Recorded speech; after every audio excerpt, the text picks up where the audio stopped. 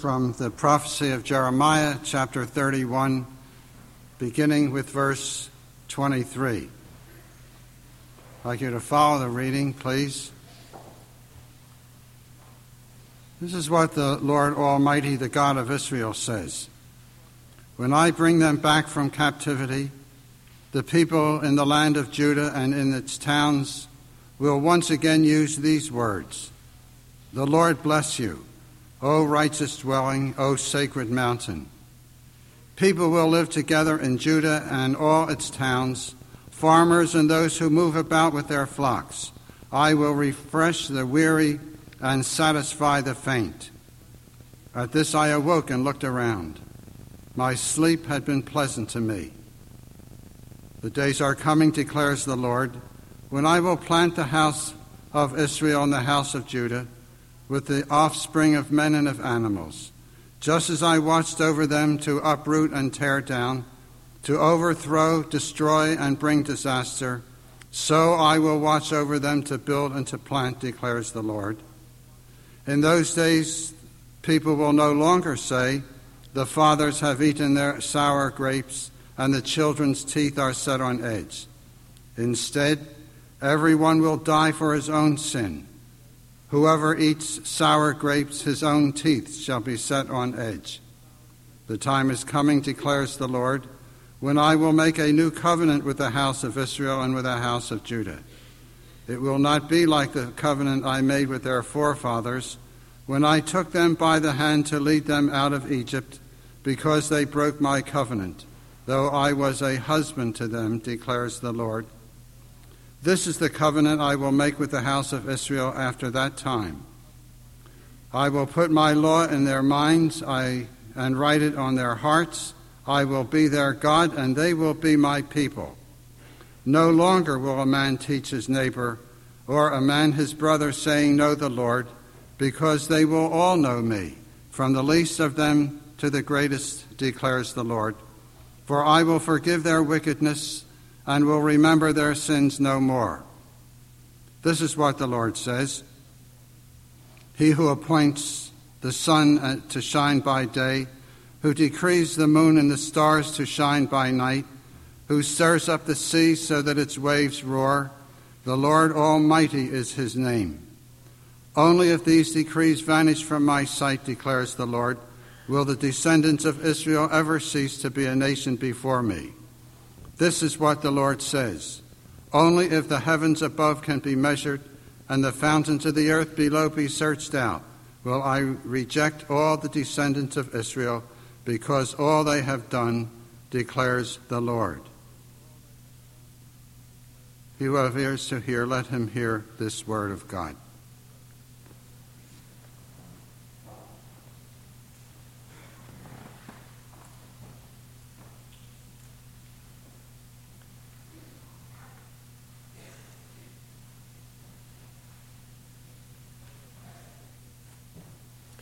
We are looking forward to the service next Sunday evening, not only for ourselves, but for the other Christian brethren that will be here with us. Let me encourage you to consider prayerfully the subject of the offering next Sunday evening, which is Bethany Christian Services. There is abroad a great and tragic circumstance in which children conceived in the mother's womb who have such great potential for the service of God, whose lives are being taken away before they are ever brought into the world. Bethany Christian Services provides a Christian alternative, not just talking in the negative, but acting in the positive. Make it a matter of prayer as you consider something above and beyond your other offerings. What would you be willing to do positively as a Christian to help in this particular area? Let us make it a matter of prayer and come prepared to present not before men, but before the Lord our good deeds that are made concrete by the offerings and sacrifices that we make before Him. Well, this evening we're going to be talking about the extent of God's covenant. The extent of God's covenant. The significance of a principle is directly proportionate to the extent of its application. Now, that's a big, long, fancy way of saying that the broader something is in its implications, the more important it is. And that principle would apply to the concept of God's covenants. Now, you can think of some parallels. For instance, in the area of God's creation, the first thing He created was light. This world could not exist apart from light. Light has always been here, even though we are in a period of darkness in terms of the rotation of day and night. We know that the light is there, and we would be quite frightened if there were no source of light. Light is a most permeating thing in the world in which we live. The same would be principle would work with respect to the law of gravity. If there were just one place in this world in which the law of gravity were not working, what would happen? You might just stumble onto that place, and then all of a sudden your organs would begin to do all sorts of strange things, and you too. Perhaps, you remember those good old days back in the 50s where you had these spring shoes.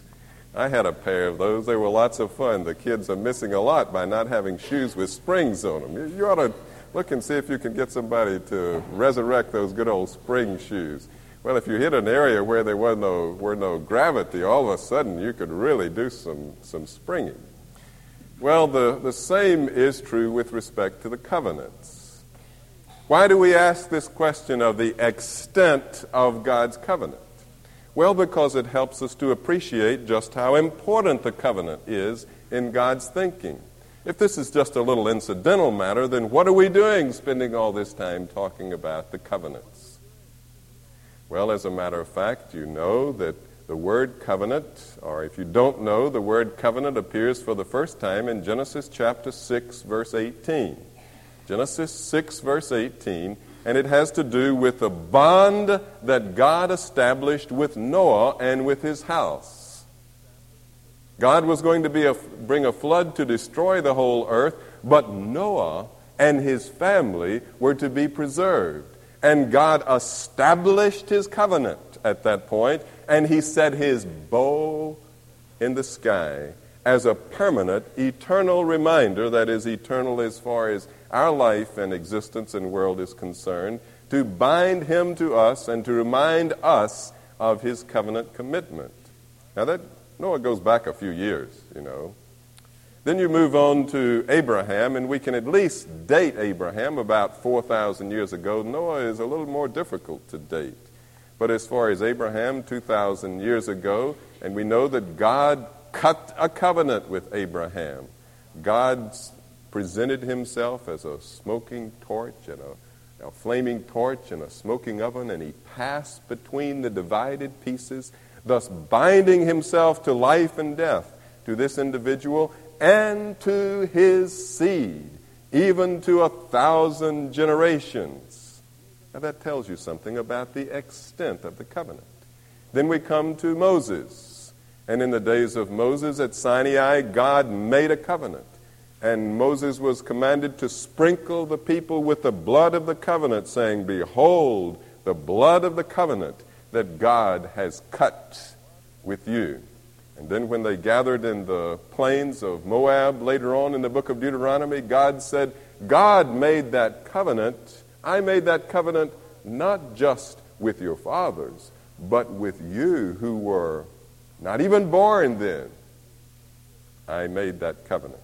And then we know that in 2 Samuel chapter 7, God made a covenant with David and with his sons that there would never cease to be a descendant of David on the throne of Israel. It would never fail that there would always be a descendant of David on the throne of Israel. Now you can see perhaps a problem here. How are we going to deal with that problem of the possibility of an interruption of a Davidic descendant on the throne of David? For everlasting means not only forever, but unbroken. So we may have a little problem, and ultimately, the Lord willing, we'll deal with the Davidic covenant and that particular problem. And then we read tonight of the covenant with Jeremiah, or the covenant with Israel that God made with Jeremiah, with the house of Judah and with the house of Israel, to write his law in the hearts of his people. The writer to the Hebrews in the New Testament, in Hebrews chapter 8 and chapter 10, picks up those very phrases that are found in Jeremiah chapter 31 and says, God has made a covenant with us, Christians, in that new covenant circumstance. And you remember, as the Lord's Supper was being consecrated by the Lord, he took the remnants of the Passover meal, that covenant meal of the Old Testament, and he broke the bread one more time, and he poured the cup of the Passover meal one more time, and he said, this is my blood of the new covenant, which I've made with you.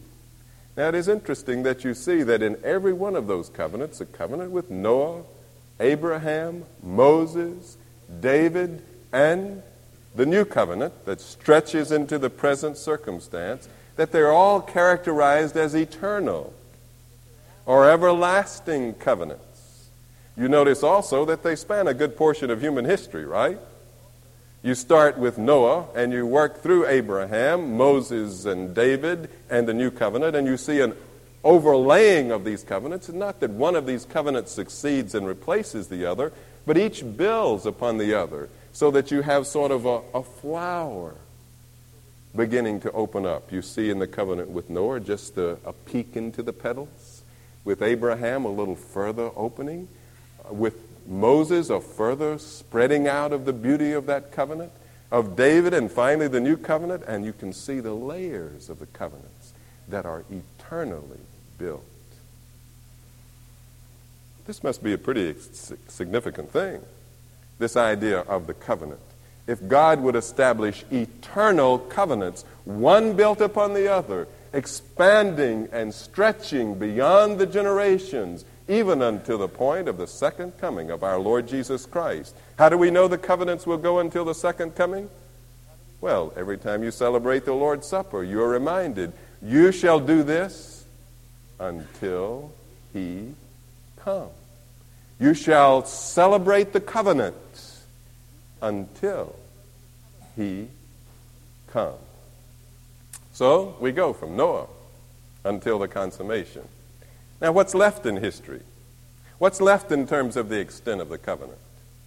Well, that little bitty section, and we really don't know how little it is, but it's a section there between Noah and Adam. What about that period? We know that covenant was used for the first time, the word covenant was used for the first time in Genesis 6:18, well after Adam, his creation, and the fall. But is it appropriate then to think in terms of the covenant stretching all the way back from Noah to creation? Or would it be more appropriate to reserve that concept of covenant to that particular point in history where the Bible begins to use the term covenant? Well, we need to explore a few scriptures a little more carefully here. We ultimately do want to let the Word of God determine whether or not this concept of God's binding himself in life and death to his people actually is something that overarches the whole of history from beginning to end, or has a certain temporal beginning in the history of man. But before we look at those scripture verses, let's think of one interesting parallel, and that parallel has to do with the concept of the messianic promises of the Old Testament. A parallel with the idea of the covenant is the idea of the Messiah, the anointed one that was to come. And when is the first time that the word Messiah is used in the Bible? Well, the first time the word Messiah or anointed one is used in the Bible is with reference to the priesthood in the book of Leviticus. The priests were to be anointed with the holy or consecrated oil, symbolizing that they were set apart to be God's servants. And in a sense, you can say that those early priests were messianic in that they were anointed with the Holy Spirit, anticipating the high priesthood of our Lord Jesus Christ. Those Levitical priests and Aaron the high priest were pictures, little videos of what God was going to do in reality sometime in the future when he sent the true Messiah. But shall we say the first concept of a messianic promise is in Leviticus. Is that the first time you have a messianic promise? That's the first time you have the word Messiah, but where's the first time you have a messianic promise in the Bible? Well, the first time is Genesis 3:15. You can jot that reference down, and we'll be studying that in a few weeks, the Lord willing. Genesis 3:15, where the Scripture says that God is going to raise up a seed of the woman that is to crush the head of the serpent. And that seed of the woman is going to bring peace by the defeat of Satan and his power. Is that a messianic promise? Of course, it is a messianic promise. Even though the term Messiah may not be applied, messianic promise is present there. Now, very possibly the same is true with respect to the covenant idea. Even though the word covenant may not be found in Genesis chapter 1 or in Genesis chapter 2 or in Genesis chapter 3 describing the original relationships of God to man, it may nevertheless have been a covenantal relationship. There may have been, and I'm sure there were, particular reasons as to why the word covenant didn't occur until Genesis chapter 6. But nonetheless, the idea, the concept of covenant may have been present long before that. If you have in the original creational relationship of God to man a bond in blood or a bond of life and death that is sovereignly administered, then you have a covenant. Now we have an interesting parallel with respect to that, again, in that the substance of the reality is there, even though the term covenant may not be there, with respect to God's covenant with David. The covenant that God made with David is described in 2 Samuel chapter 7. And you can read the whole of 2 Samuel chapter 7 and never one time run across the word covenant. Did God make a covenant with David in 2 Samuel 7? Well, I think we're pretty sure that he did because Scripture later says he does. Look at Psalm 89, verses 3 and 4. Look at Psalm 89, verses 3 and 4. This is a psalm of Ethan the Ezrahite. He says in verse 1, I will sing of the love of the Lord forever.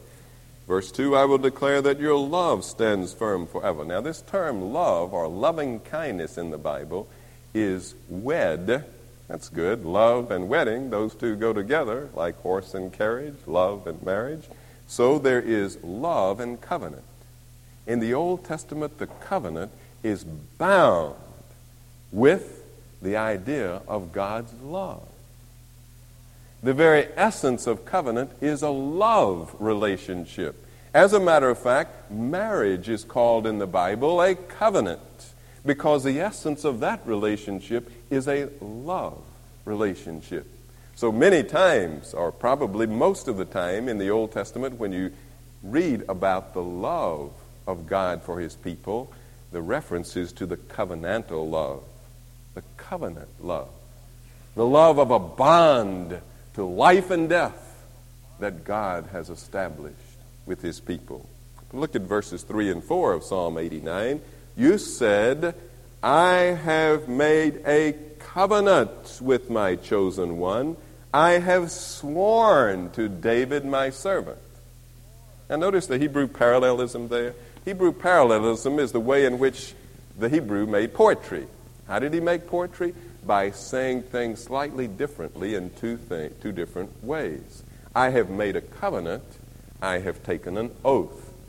The very essence of covenant is an oath.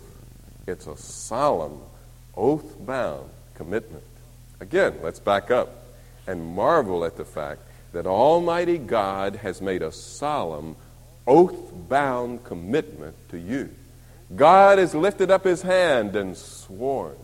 But God has even done more than that. God has passed between the bloody pieces of covenant consecration. And God has said, may the Lord or God do more, the same to me and more also, if I violate this covenant.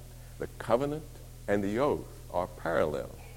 But with whom is this covenant made in Psalm 89? It's a covenant with David. Now again, you read 2 Samuel chapter 7 in the description of the oath that God took, but there's no reference to a covenant. So you see, you can have a covenant that's functioning even though the terminology may not be there. It's important to ask why the terminology isn't there. We can explore that question, but that does not necessarily deny the fact that a covenant is functioning.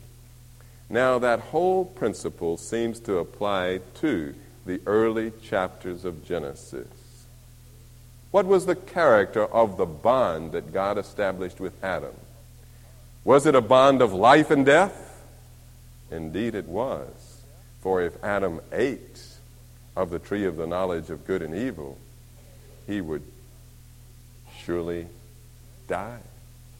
And if Adam restrained himself and was obedient to the Lord in that covenant relationship, then he would live.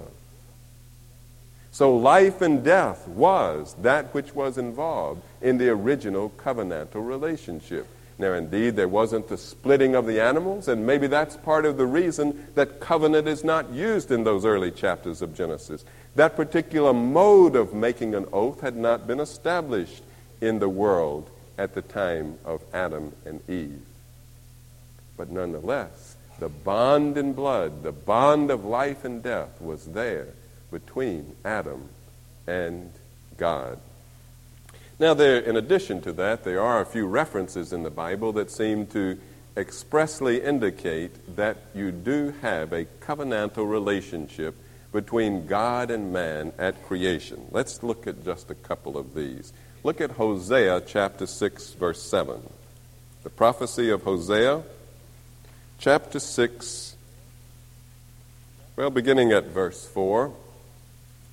Hosea was a prophet of the 8th century in the northern kingdom of Israel, 800 years before Christ. It was a time of great prosperity in the northern kingdom, but it was a time of great debauchery and sin. They were prospering, and they said, we must be doing something right. As the song says, I must have done something right, or all of these things wouldn't be going well in my life, which is very bad theology. Very bad theology. But that's what they were thinking. And Hosea had the awesome task of telling them the judgment of God is coming on you, even though everything looks like it's going fine. Look at Hosea 6, verses 4 and following. What can I do with you, Ephraim? That's the northern kingdom. What can I do with you, Judah? That's the southern kingdom. Your love, that is your covenant fidelity, your love is like the morning mist, like the early dew that disappears. You come to me and you make all this ruckus in church on Sunday, and then you go out and you live the way you want to live. Your heart is not at your right hand. You are not controlling the issues of life as they flow out of your heart. Therefore, he says, I cut you in pieces with my prophets.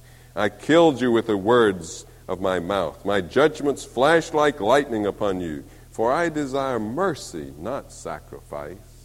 What is all this worship if you don't go out and express it in terms of the mutual care and concern for one another, an acknowledgement of God rather than burnt offerings? Now look at verse 7.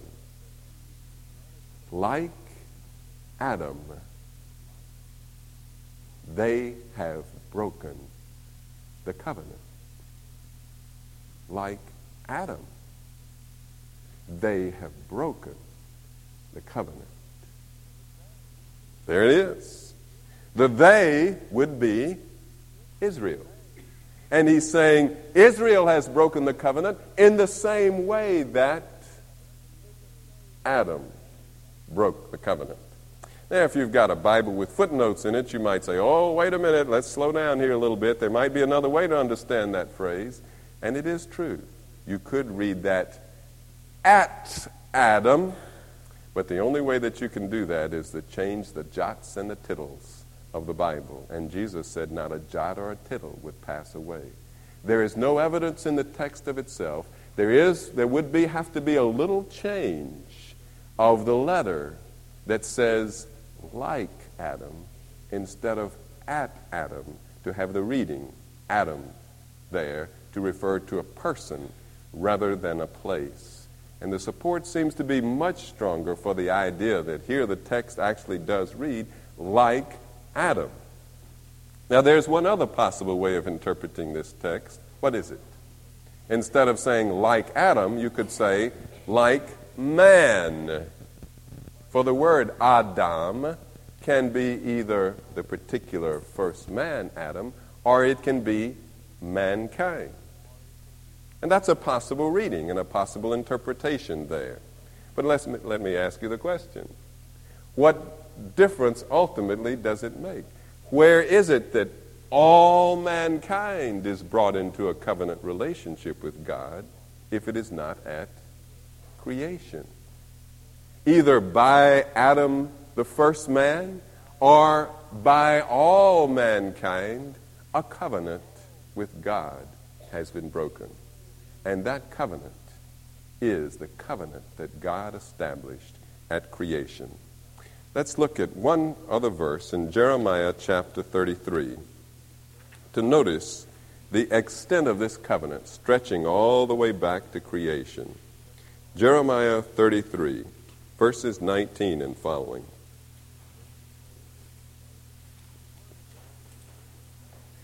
The word of the Lord came to Jeremiah. This is what the Lord says. If you can break my covenant with the day and my covenant with the night, so that day and night no longer come at their appointed time, then my covenant with David my servant and my covenant with the Levites who are priests ministering before me can be broken, and David will no longer have a descendant to reign on his throne. Notice the reference. A reference to a covenant with day and a covenant with night. Where is any idea of a covenant with day and a covenant with night? Well, it could go back to the covenant with Noah in Genesis 8:22, which talks about day and night and summer and winter shall not cease so long as the earth remains. That would be a part of the covenant that God made with Noah. But even more likely, it goes back to Genesis chapter 1, verse 14 and following, when it talks about the sun that God appointed to rule the day, and the moon that God appointed to rule the night. The fixed orders of creation were bound by God as a loving relationship with this world when He created the world. Now, if you don't want to call that original creational relationship of God with man a covenant, that's all right. That's fine. But it does seem that all the elements are there. That from the creation of the world until the consummation of the world, God has worked in covenant. Now, what are the implications? Well, the implications, practically speaking, are, first of all, you go out there and commute down to Washington, and you see all kinds of people from all different parts of the world, speaking all different languages, and you're impressed with the variety of humanity. Did you know that every single one of those people is in covenant with God? Even if they don't know it, they are in a life and death relationship with God. And if they respond properly, then they will have life. And if they respond improperly, they will have death. There is not a man that has ever lived on the face of the earth that has not been bound in covenant relationship with God. For creation affected that kind of bond. You know what else? Every one of those men walking along the street, even though they may have never heard the word covenant, being bound in covenant with God, also know that they are in covenant with God and that they have broken that covenant relationship. Even though they don't know the term, they know that they have broken the covenantal relationship. I remember one relationship that I had with a man working in a parts department of a packing company. We got into a discussion about the law of God, and this man told me that he had never sinned in all his life. 65 years of age, and he had never sinned one time. I said, "Are you sure of that? You've never sinned once?" "No, I've never sinned one time." And I just recounted to him some of the laws of God. You know, if you have hatred in your heart, you've already committed murder. If you have adultery in your heart, then you've already committed adultery. He said, "No, I've never sinned." He came back the next day and he said, "I told my wife what you said about my being a sinner and all that. She said you didn't know the half of it." So he said, "You call them sins, I'll call them mistakes." But he knew. He knew. His wife knew. And he knew as well. He was a covenant violator. Now look, when you go out to witness for Jesus Christ, go not as a bold, brave, self-confident person, but go with the confidence of God's covenants, that every person that you talk to is in a bond with God, and that he knows he's broken that bond. And the bigger they are, the harder they fall. The more self-confidence they may radiate from themselves, the more conscious they are in their inner hearts that they have broken the law of God. There is such a thing as an atheistic fish who breaks the surface of the water, shakes all the water off himself and says, "I don't believe in the ocean." And he goes right back down again and catches his breath and a little more oxygen and then out again and says, "I don't believe in the ocean," and back down again. That's the atheistic fish. Now, there are a lot of people that are atheistic with respect to their relationship with God and God's covenant. But you be confident of the fact. You just go and in a loving, gentle way tell them, "Oh yes, there is a God, whether you believe it or not.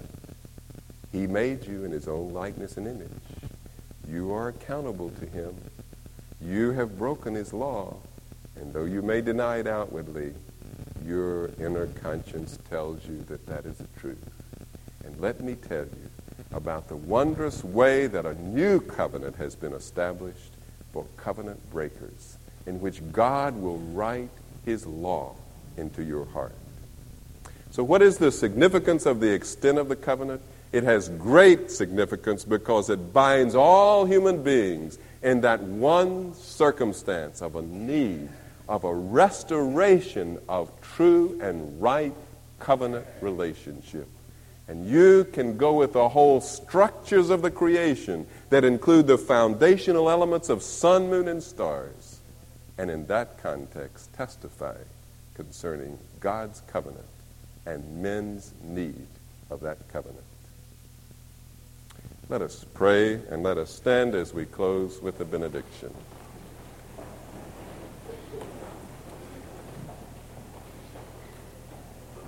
Our gracious God and Heavenly Father, we thank you that before the foundation of the world you set your love on us.